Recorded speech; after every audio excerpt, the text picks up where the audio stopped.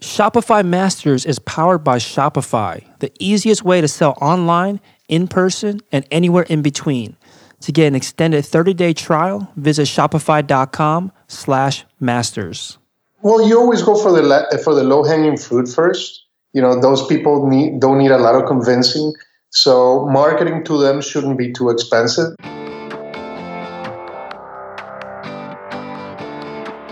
Hey, my name is Felix, and I'm the host of Shopify Masters. Each week, we learn the keys to success from e-commerce experts and entrepreneurs like you. In this episode, you'll learn how to avoid becoming a Me Too company, how to create personas to improve your messaging and marketing, and what does it mean to go after the lowest hanging fruit customers. Today, I'm joined by Monica and Mark from Vistro. Vistro provides gourmet, plant-based meals and juices delivered to your door, and was started in 2013 and based out of Los Angeles, California. Welcome, Monica and Mark. Thank you. Thanks for having us. Yeah, excited to have the both of you on. So tell us a little bit more about this business and the product or the service that you run. Well, Vistro, as you mentioned, started in 2013. It started basically out of a need. I used to work in finance, and I rarely had time to eat healthy. Mm-hmm. I usually would get home at 11 p.m. midnight, and I would, most restaurants were closed. Delivery wasn't an option, and so I ended up making really bad choices. I started looking for different options in the supermarket, and I couldn't find anything that I liked, that tasted good, and that had simple ingredients that I could actually read. So when I decided to get out of banking, I was trying to figure out what to do, and I thought I saw an opening. I thought this was a really good opportunity for young professionals. I started setting up the business, and while I was doing that, I was asking Monica, my sister, a lot of questions because she has a lot of background in marketing and sales, my background is finance and operations. So while talking to her, I realized that it wasn't just for young professionals. This would be great for anybody, pretty much. Herself, in her case, she was a mother of three. She was a stay-at-home mom at the moment, and she thought it was a great idea and a great opportunity for people like her, because she spent most of her day driving her kids around, preparing meals for them, but she rarely had time to prepare anything healthy for herself. So just like me, she was making a lot of very bad choices. Mm-hmm. Mm-hmm. We also, I just wanted to give you a little bit of background. We grew up in Costa Rica, and we were used to eating all of our meals that were basically made from scratch with lots of fruits and vegetables. Mm-hmm. And when Mark was, talking to me about this idea he had, I loved it. It felt like it was the right time. And ultimately, we decided that it would be great to be able to give people delicious food that felt like it was made at home, but it was already conveniently prepared. So, that was one of the reasons why we worked, we've been working really hard to make sure that our meals feel like they were cooked at home. Mm-hmm. Now, what did the both of you see in the marketplace? I think, Mark, you had mentioned that you recognized that it was a good opportunity. Then you brought it to Monica, and she recognized it was a good opportunity as well. Did you see anything in the marketplace or hear anything from friends and family that made you feel like this was the service or the business that you wanted to get into? Well, I did some research before starting the business. Went to different supermarkets, went online. At that time, there weren't that many companies delivering online, e-commerce companies delivering food online. Mm-hmm. So our options were very limited. The supermarket, there were some healthy options in the frozen food aisle, but in order to be in the supermarket, they're full of preservatives. And I was looking for something cleaner, something more in line to what I grew up eating we grew up eating back in Costa Rica. Mm-hmm. We also, it's always great to ask people,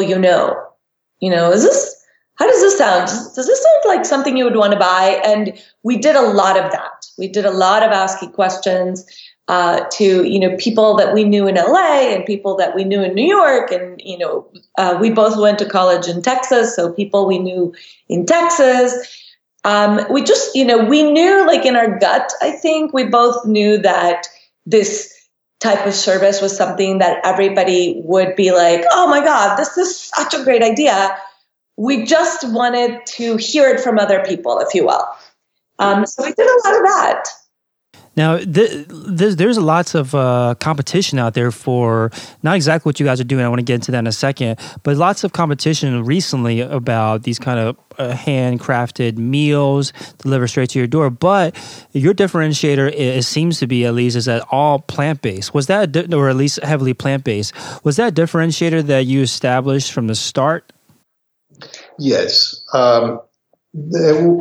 were trying to figure out how we could make this different, number one, and number two, how could we provide the healthiest possible meals that we could come up with. At that time, we both read a bunch of different books about healthy eating, including one called the China Study. I don't know if you're familiar with it. And we were convinced it had a lot of very compelling evidence on why plant-based is the way to go. And we were already on our way to becoming plant-based. So we decided that if we're going to do this healthy, we might as well just do it fully plant-based. Yeah, I think a concern that lots of entrepreneurs have when they are trying to figure out what's their differentiator, what industry they should be in, is that there's this fear of niching down, right? Getting too small, getting too different, not too different, but differentiating too small where you aren't serving as great of an audience anymore. So a lot of people tend to go much larger, try to go super broad, and it ends up, not working out as well because then you're not different than what's out there. Did you ever have that fear of, like, if we go plant-based or we push this kind of differentiation of focusing on plant-based meals, that you could run into an issue where the market wasn't as big as if you had gone more broadly? Yes, that is actually something that we dealt with very early on in our business.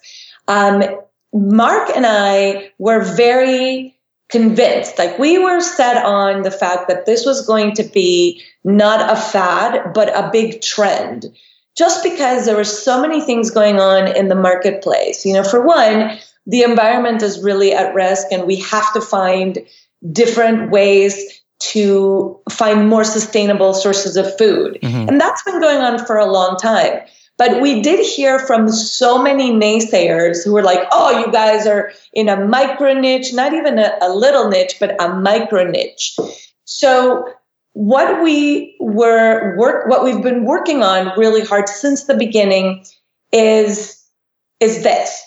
Our experience when we started transitioning into a plant-based diet with the vegan community was very interesting, because you would find we found a lot of vegans who were very exclusive and a little bit militant, if you will, who, back then, this is 4 years ago, things have changed a lot. Back then, if you're wearing, leather shoes, you're just not a vegan, and that kind of a thing. And what we wanted to do was we wanted to encourage everybody to eat more plants. Our goal is not exactly to make everybody on the planet vegan, but our goal is to encourage people to eat more plants, to add more plants to their diet, because it's better for your health, it's better for the environment, it's better for the animals.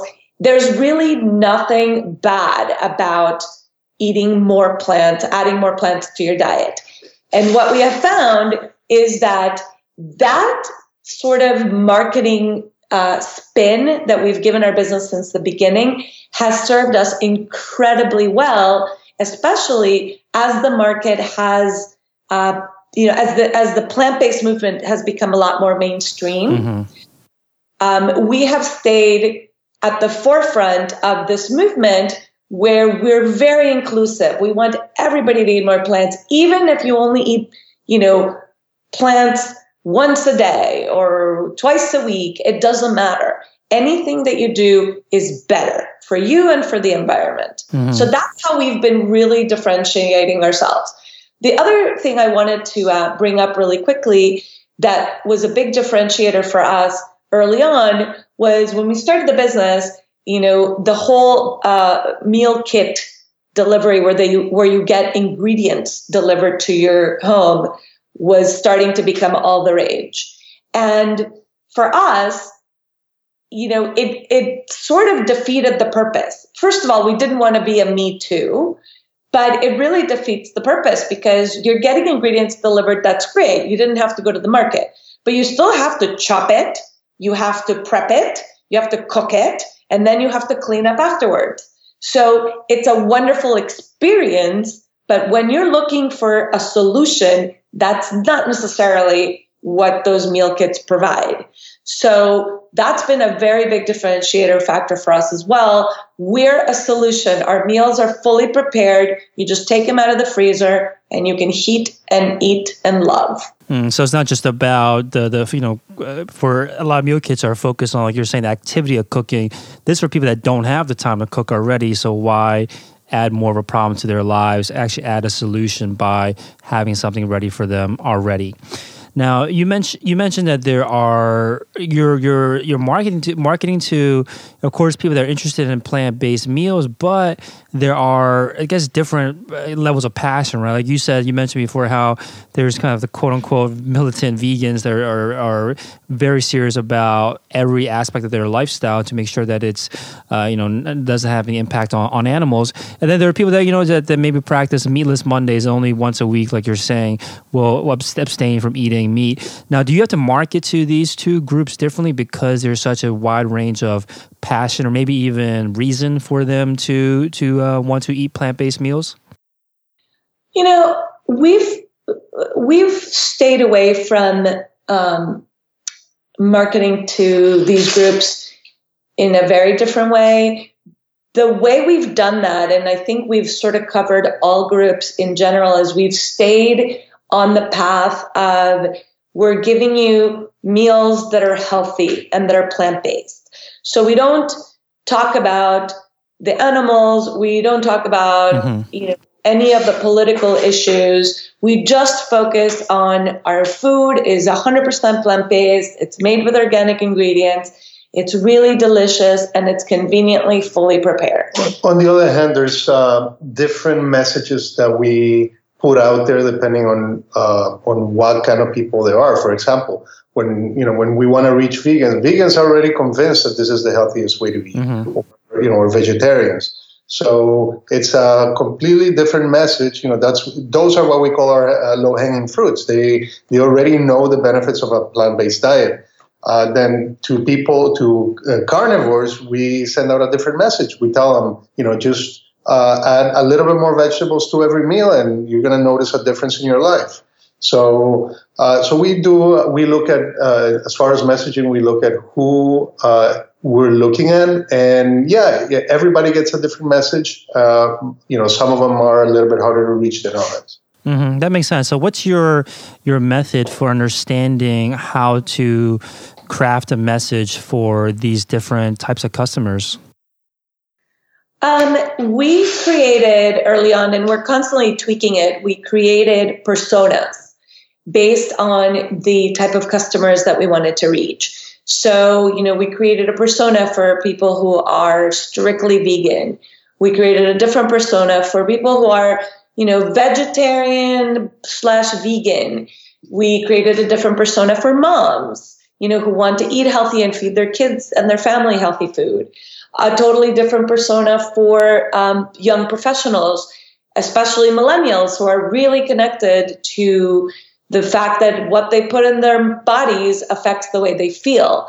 So we have an overarching marketing message that is very welcoming to everybody in general, but each one of these personas gets a little bit more targeted according to their needs and the cost-benefit analysis for each one of them.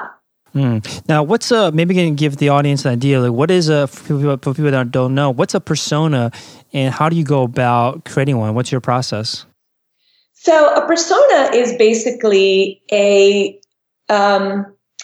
like a depiction of a group of target customers. So, if you are selling sneakers, your personas are probably going to be, on one hand, athletes.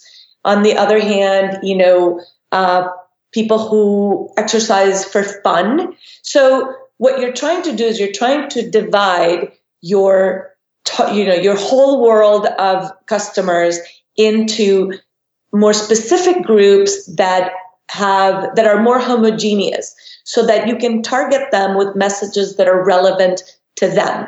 Because think about it this way: if we go ahead and say, take our Vistra meals to lunch, take them to the office for lunch. Well, what happens to the stay-at-home moms who don't go to an office for lunch? Or what happens to, people who live in rural areas who perhaps work from home remotely? We want to make sure that every marketing message is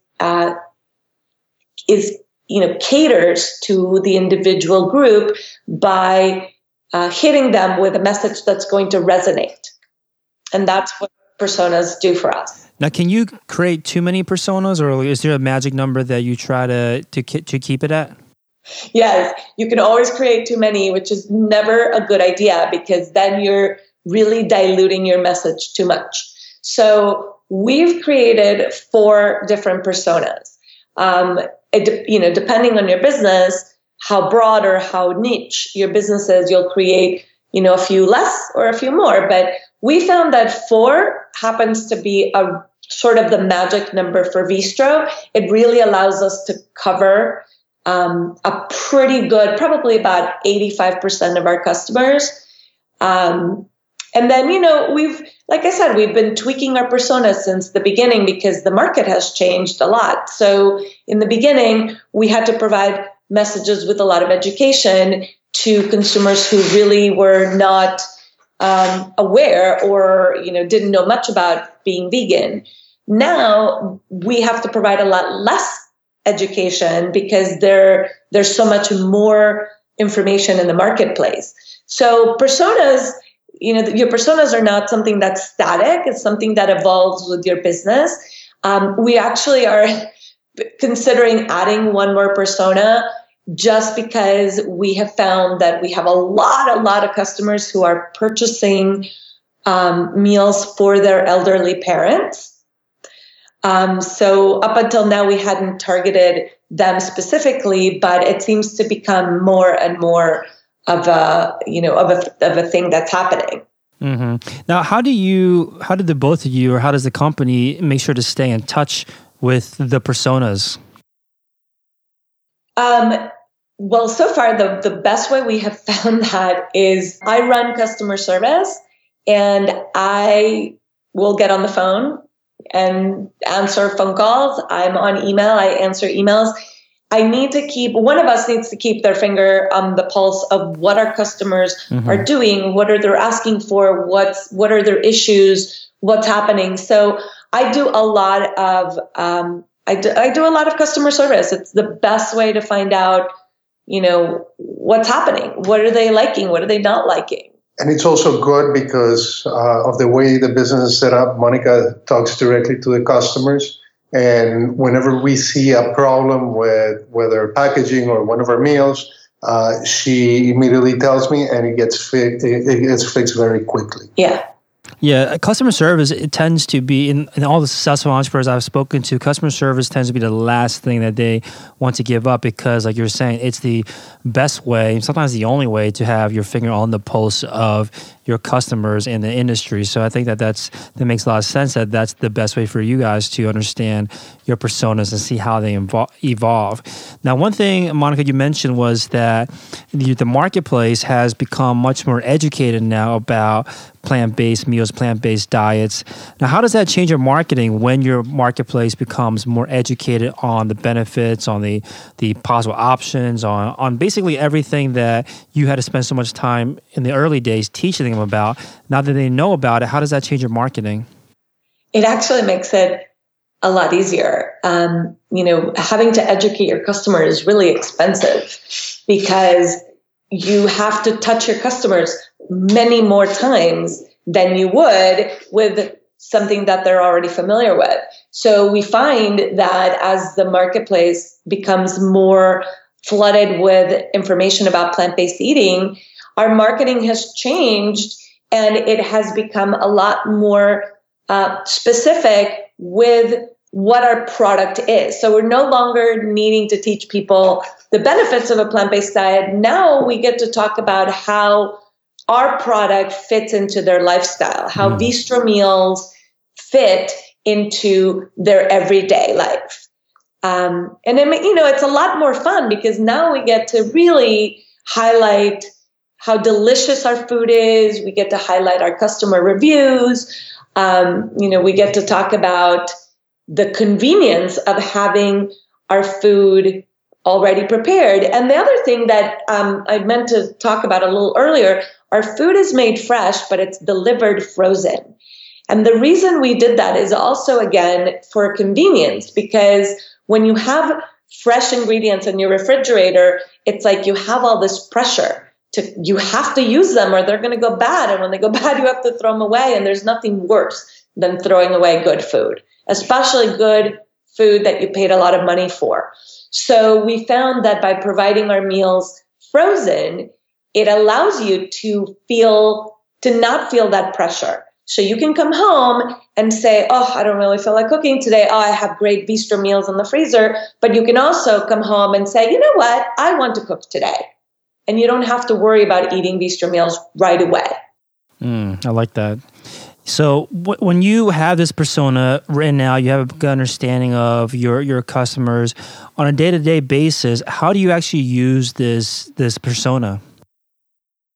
Well, we use our personas when we send out emails. We segment our lists based on personas, and we deliver messages that are specific to who they are. We don't do it all the time because there are certain messages that are pretty, wide and widely accepted, and they fit everybody in general. Like when we have a promotion, those fit everybody. But sometimes we have different content messaging that is more appropriate for one persona than others. For us, it's important to be relevant, to stay engaged with our customers. And in order to stay engaged with them, we need to provide them information that is important to them and that is relevant to their life. And so we use it a lot with emails, like I said. We use it a lot in our advertising, in our Facebook targeting.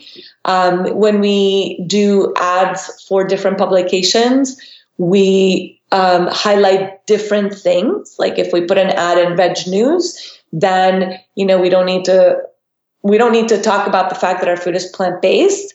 We talk about the convenience and the deliciousness of it. When we put an ad in a different magazine that's perhaps a little bit more mainstream, we do have to talk about how our food is plant-based.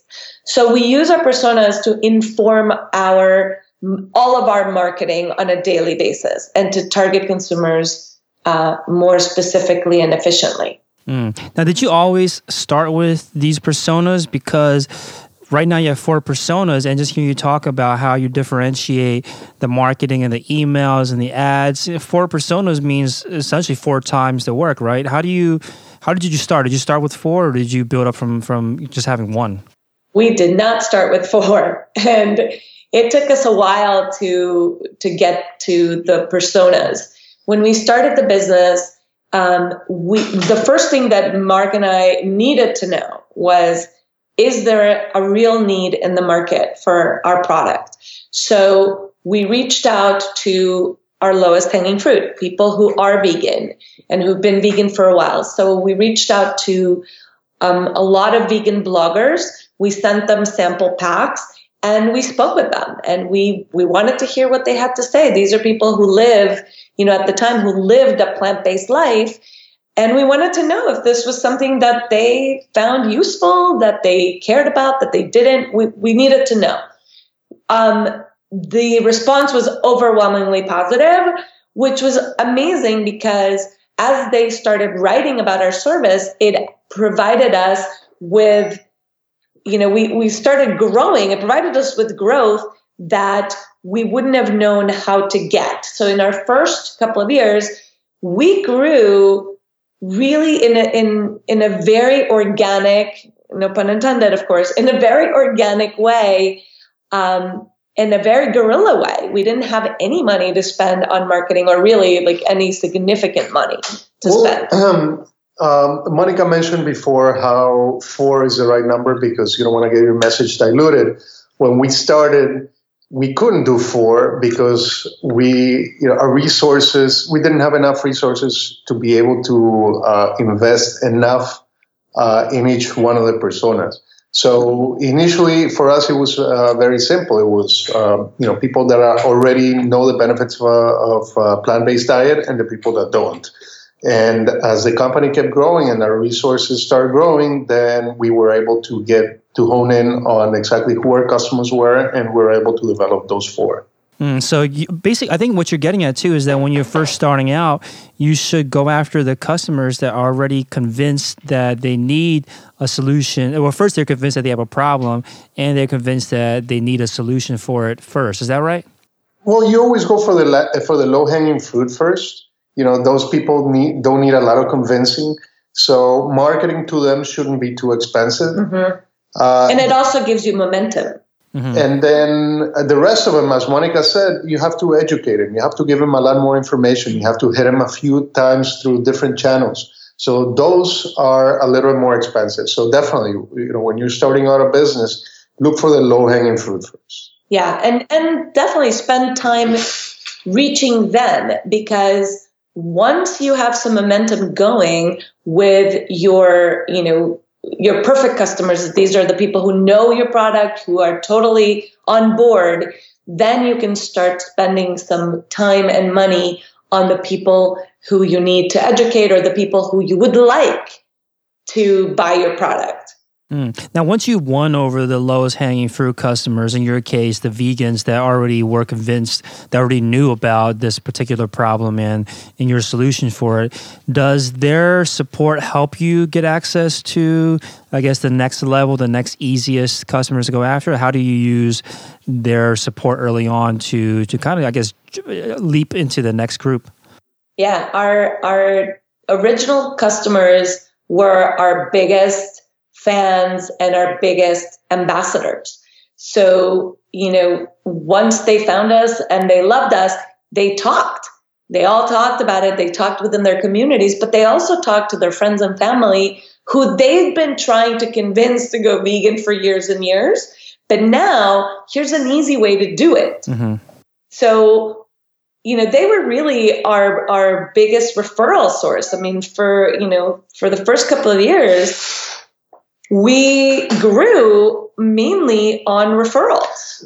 Also, people in this type of market, they're very vocal about their experiences. And when they find something they like to, talk about it, recommend it to other people. And that's what happened with us. They started writing tons of reviews, very positive reviews on our website. So that helped us a lot, because when people that are not plant-based, or they're not vegan, or they're not vegetarian, visit our website, they can read through hundreds and actually thousands of reviews and see what people think about our meals. And nowadays, nobody buys anything unless that it's well reviewed. Mm-hmm. Makes sense.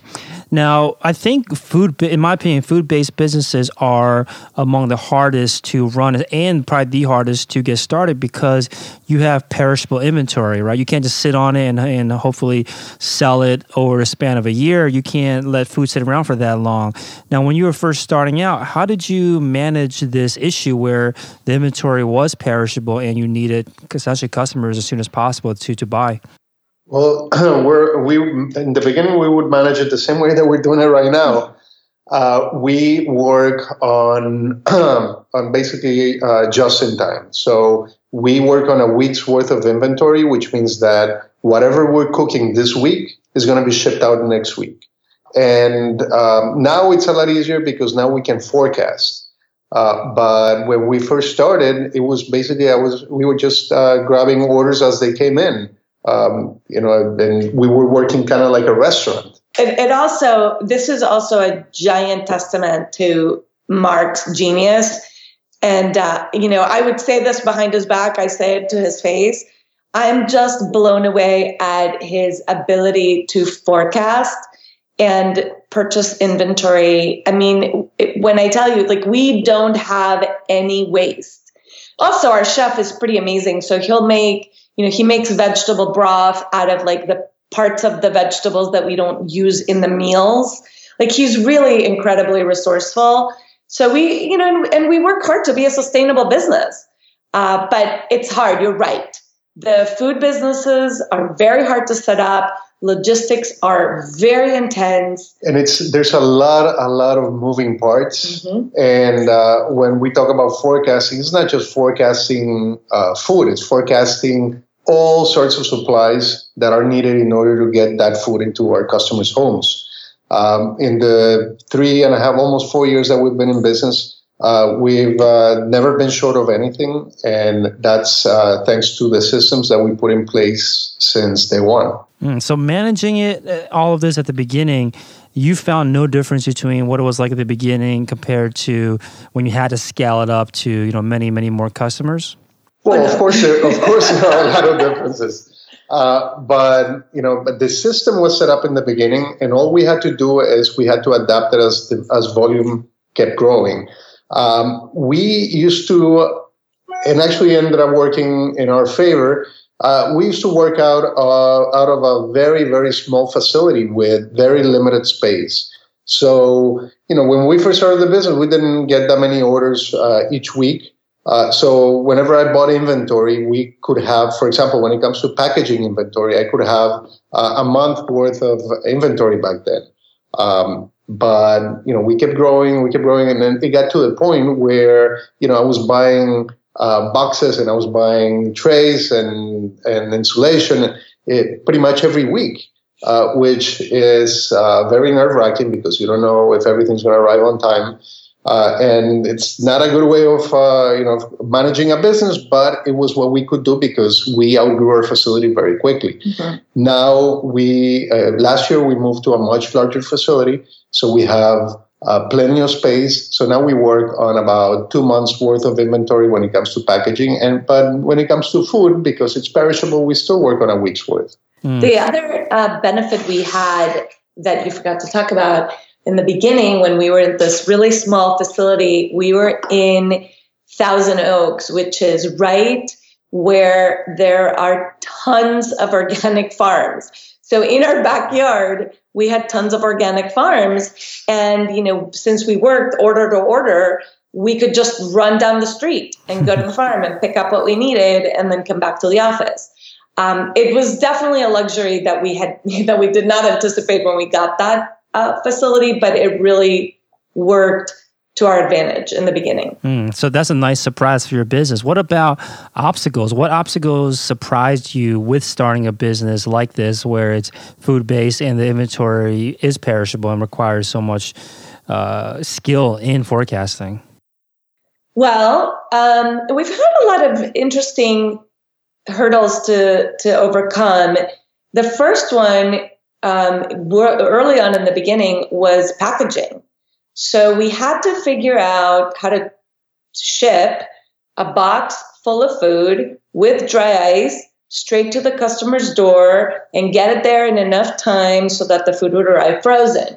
And that was actually fine because Mark had done all these tests on the packaging, and it all worked out great, except we had to use a shipper, and now we're depending on a third party to deliver our packages. And FedEx is amazing, and really the amount of times that we have issues with them is minimal compared to the amount of orders we ship. But we were dependent on them delivering on time, and every once in a while there would be some sort of weather issue and our packages wouldn't get there and our customers would be mad, and we had to address that right away. Another obstacle that we had was in terms of the actual packaging. We used to use plastic trays, and every time we shipped, sometimes because of the temperature of the dry ice inside the package, the plastic trays would become very brittle, and in some cases they would shatter while they were in transit. So it took us some time. We looked around, we talked to many different suppliers, and we finally found trays that are made out of carton, which ended up working better for us because they are fully compostable. And of course, they don't shatter while in transit. They do have their weaknesses, but overall, it's worked much better, and it portrays a better image of the company, an image that we are trying to portray to our clients, which is we are an eco-friendly company. Yeah. The other hurdle that we actually turned into a big opportunity for us was customer service. So I think we realized early on that we needed to have really amazing customer service. And early on in our business, we talked about the Nordstrom customer service business school case, that everybody that goes to business school reads about and studies. And Nordstrom has, I'm sure you know this, the most incredible customer service. And we decided early on that, we had issues here and there, and the packaging would shatter and the packages wouldn't get delivered. But the way that we resolved the issues was much more important than the actual problem. And it gave us an opportunity to build relationships with our customers where they feel like our company isn't just one of those, incognito companies. You don't know who's behind it. There's people behind our company. There's people who care. That's why we have our faces on the website, because we want to make sure that your experience with our company is excellent.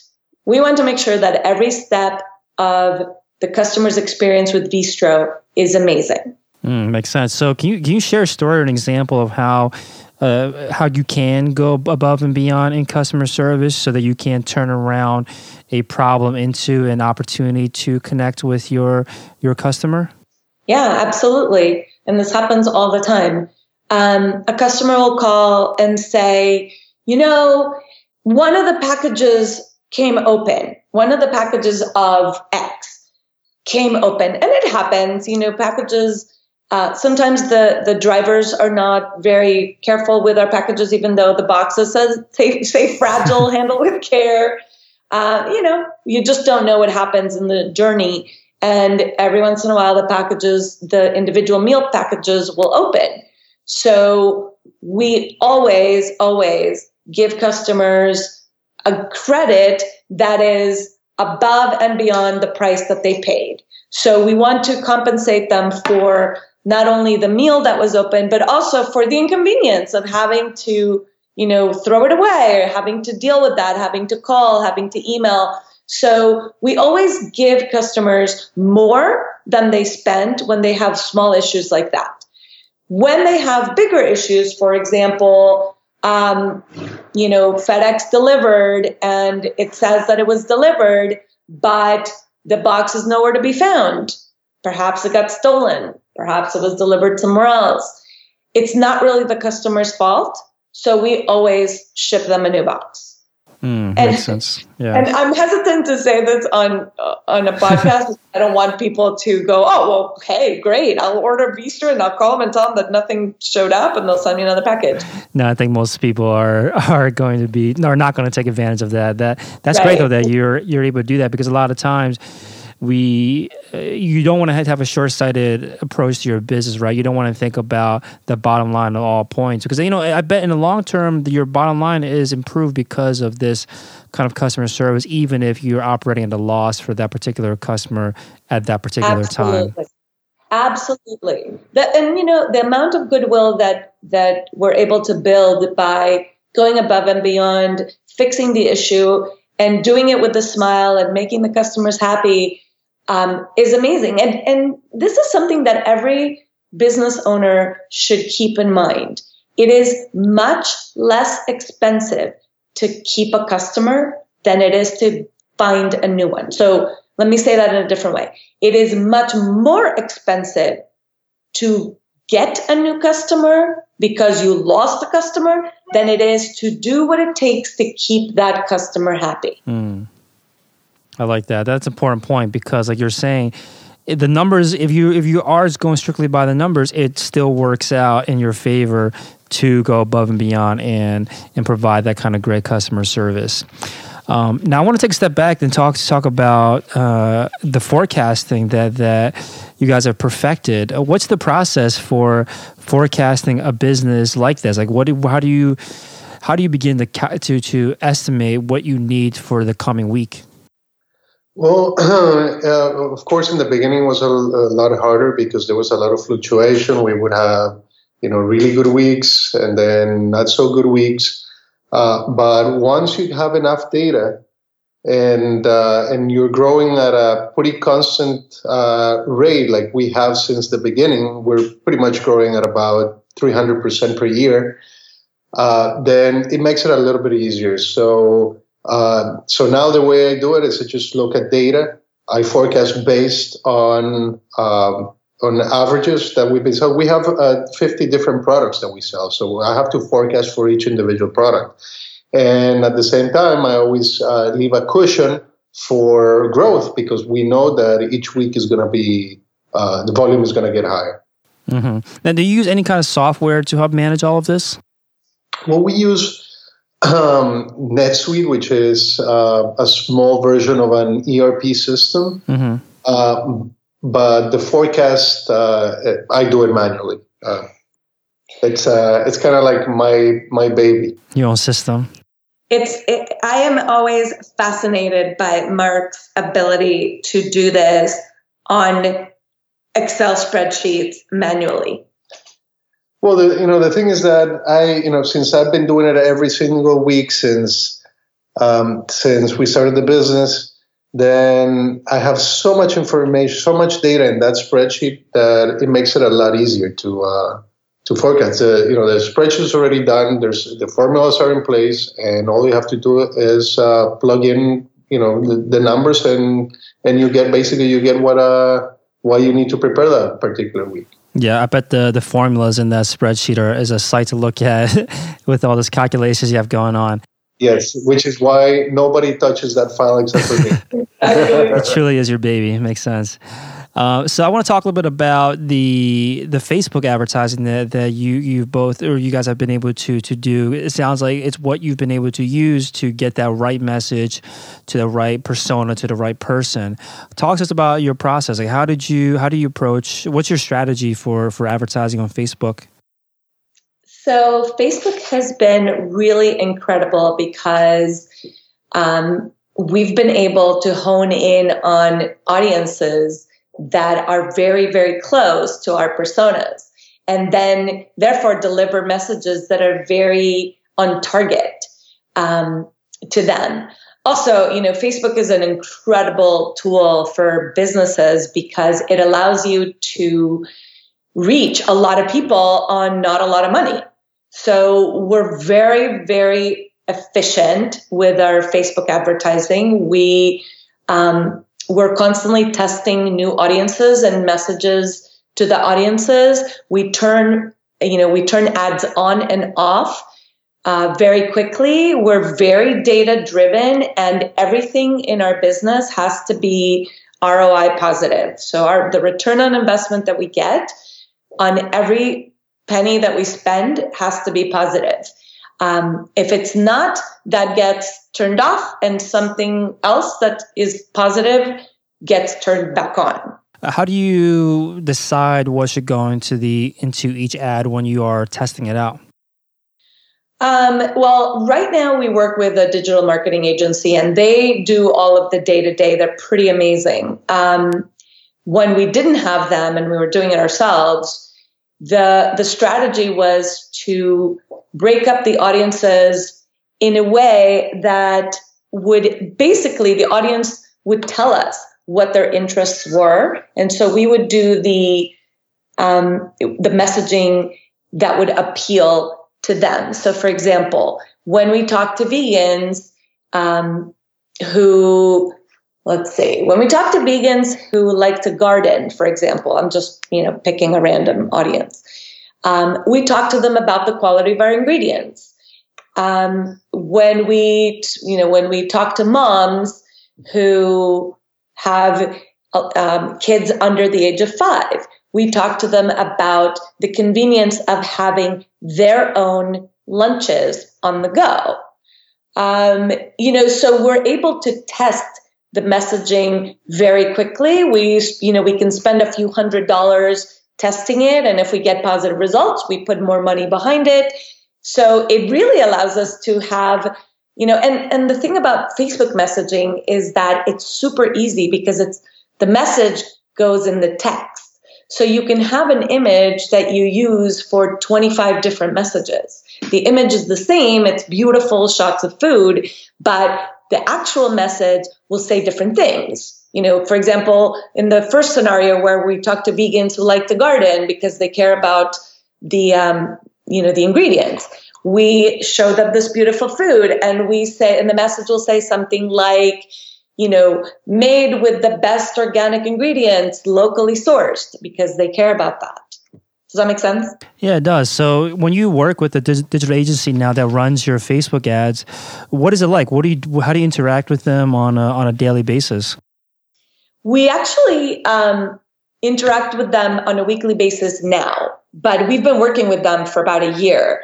When we first started working with them, we had a lot of very long strategy meetings. So we would sit down. It was very important to us that they not only buy into the concept, buy into the product. We sent them food a bunch of times, but we wanted them to be able to use the same voice that we use in all of our marketing. And our brand voice is very upbeat, is very friendly. It's very light, and it's very approachable. So in the beginning, we literally, they sent us a spreadsheet with all the messaging that they were recommending based on the audiences, and we went through it and said, this sounds good, this needs tweaking, this is a no, this is a yes, we don't like this audience, let's go in this direction. So we did a lot of tweaking up front. Now they are, they got the whole thing down. So now what we work on is every week we talk about results. What's working, what's not working, where do we need to put more money, where do we need to shut down ads, which audiences are not responding very well. Let's test some different messages for them, or let's not, message that audience for a while. So it's a lot more tweaking and a lot more optimizing than it was in the beginning. Mm-hmm. Makes sense. Can you give us an idea of how successful the business is today? How much has it grown since the beginning? So, as I mentioned before, we've been growing about 300% per year. Last year, revenues were $3 million. This year, we're expecting somewhere between 5.5 to 6.5 million. That's beautiful. So what do you guys have planned for the remainder of this year? What are some goals that you want Vistro to hit in the next year? So one of probably the most exciting goals, I think, or the most exciting for me, is that we are launching a corporate program. And our corporate program is very cool because what we're doing is we want to bring healthy food into corporations, into businesses. So we would come in and we would put a Vistro branded freezer and keep it stocked with Vistro meals. So the employees can have healthy, delicious, plant-based lunches. They don't have to leave. They're getting good food for good focus, for good brain power. So that's very exciting. We have seen a very nice trend in the corporate world where companies are much more concerned with employees' wellness. Mm-hmm. And the last piece of the puzzle is the food. And it's the hardest piece of the puzzle, because if you pay for the employees to go to restaurants, if you give them, lunch allowances, they're going to choose what's convenient, what's close, or what they want. And it's not necessarily healthy. Mm-hmm. And if you buy produce, they're not going to necessarily take the time to make it. Mm. So what do? A lot of companies give them snacks, but snacks don't really give them the right kind of brain power, because when you have sugary snacks, you get these big spikes in your glycemic levels, and then you get these big drops. That's why people are needing their coffee, at 10 a.m. and then they're needing their coffee again at 3 p.m. and another coffee at 4:30 to get through the afternoon. So our meals are very, very reasonably priced. And this program, I believe, is really going to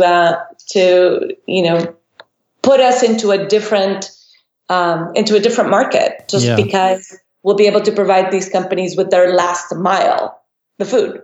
For sure. I think that's a great idea. The way you describe it makes a lot of sense. And I think businesses will jump on this idea of feeding their employees healthy food. So Veestro.com, again, is the website, is the store. It's VEESTRO.com. Thank you so much, Monica and Mark. Thank you so much, Felix. Here's a sneak peek of what's in store for the next Shopify Masters episode. A lot of times you get quicker results if you really just change the entire thing up and change the photo, even just change the product that you're showing. Thanks for listening to Shopify Masters, the e-commerce marketing podcast for ambitious entrepreneurs. To start your store today, visit shopify.com/masters to claim your extended 30-day free trial.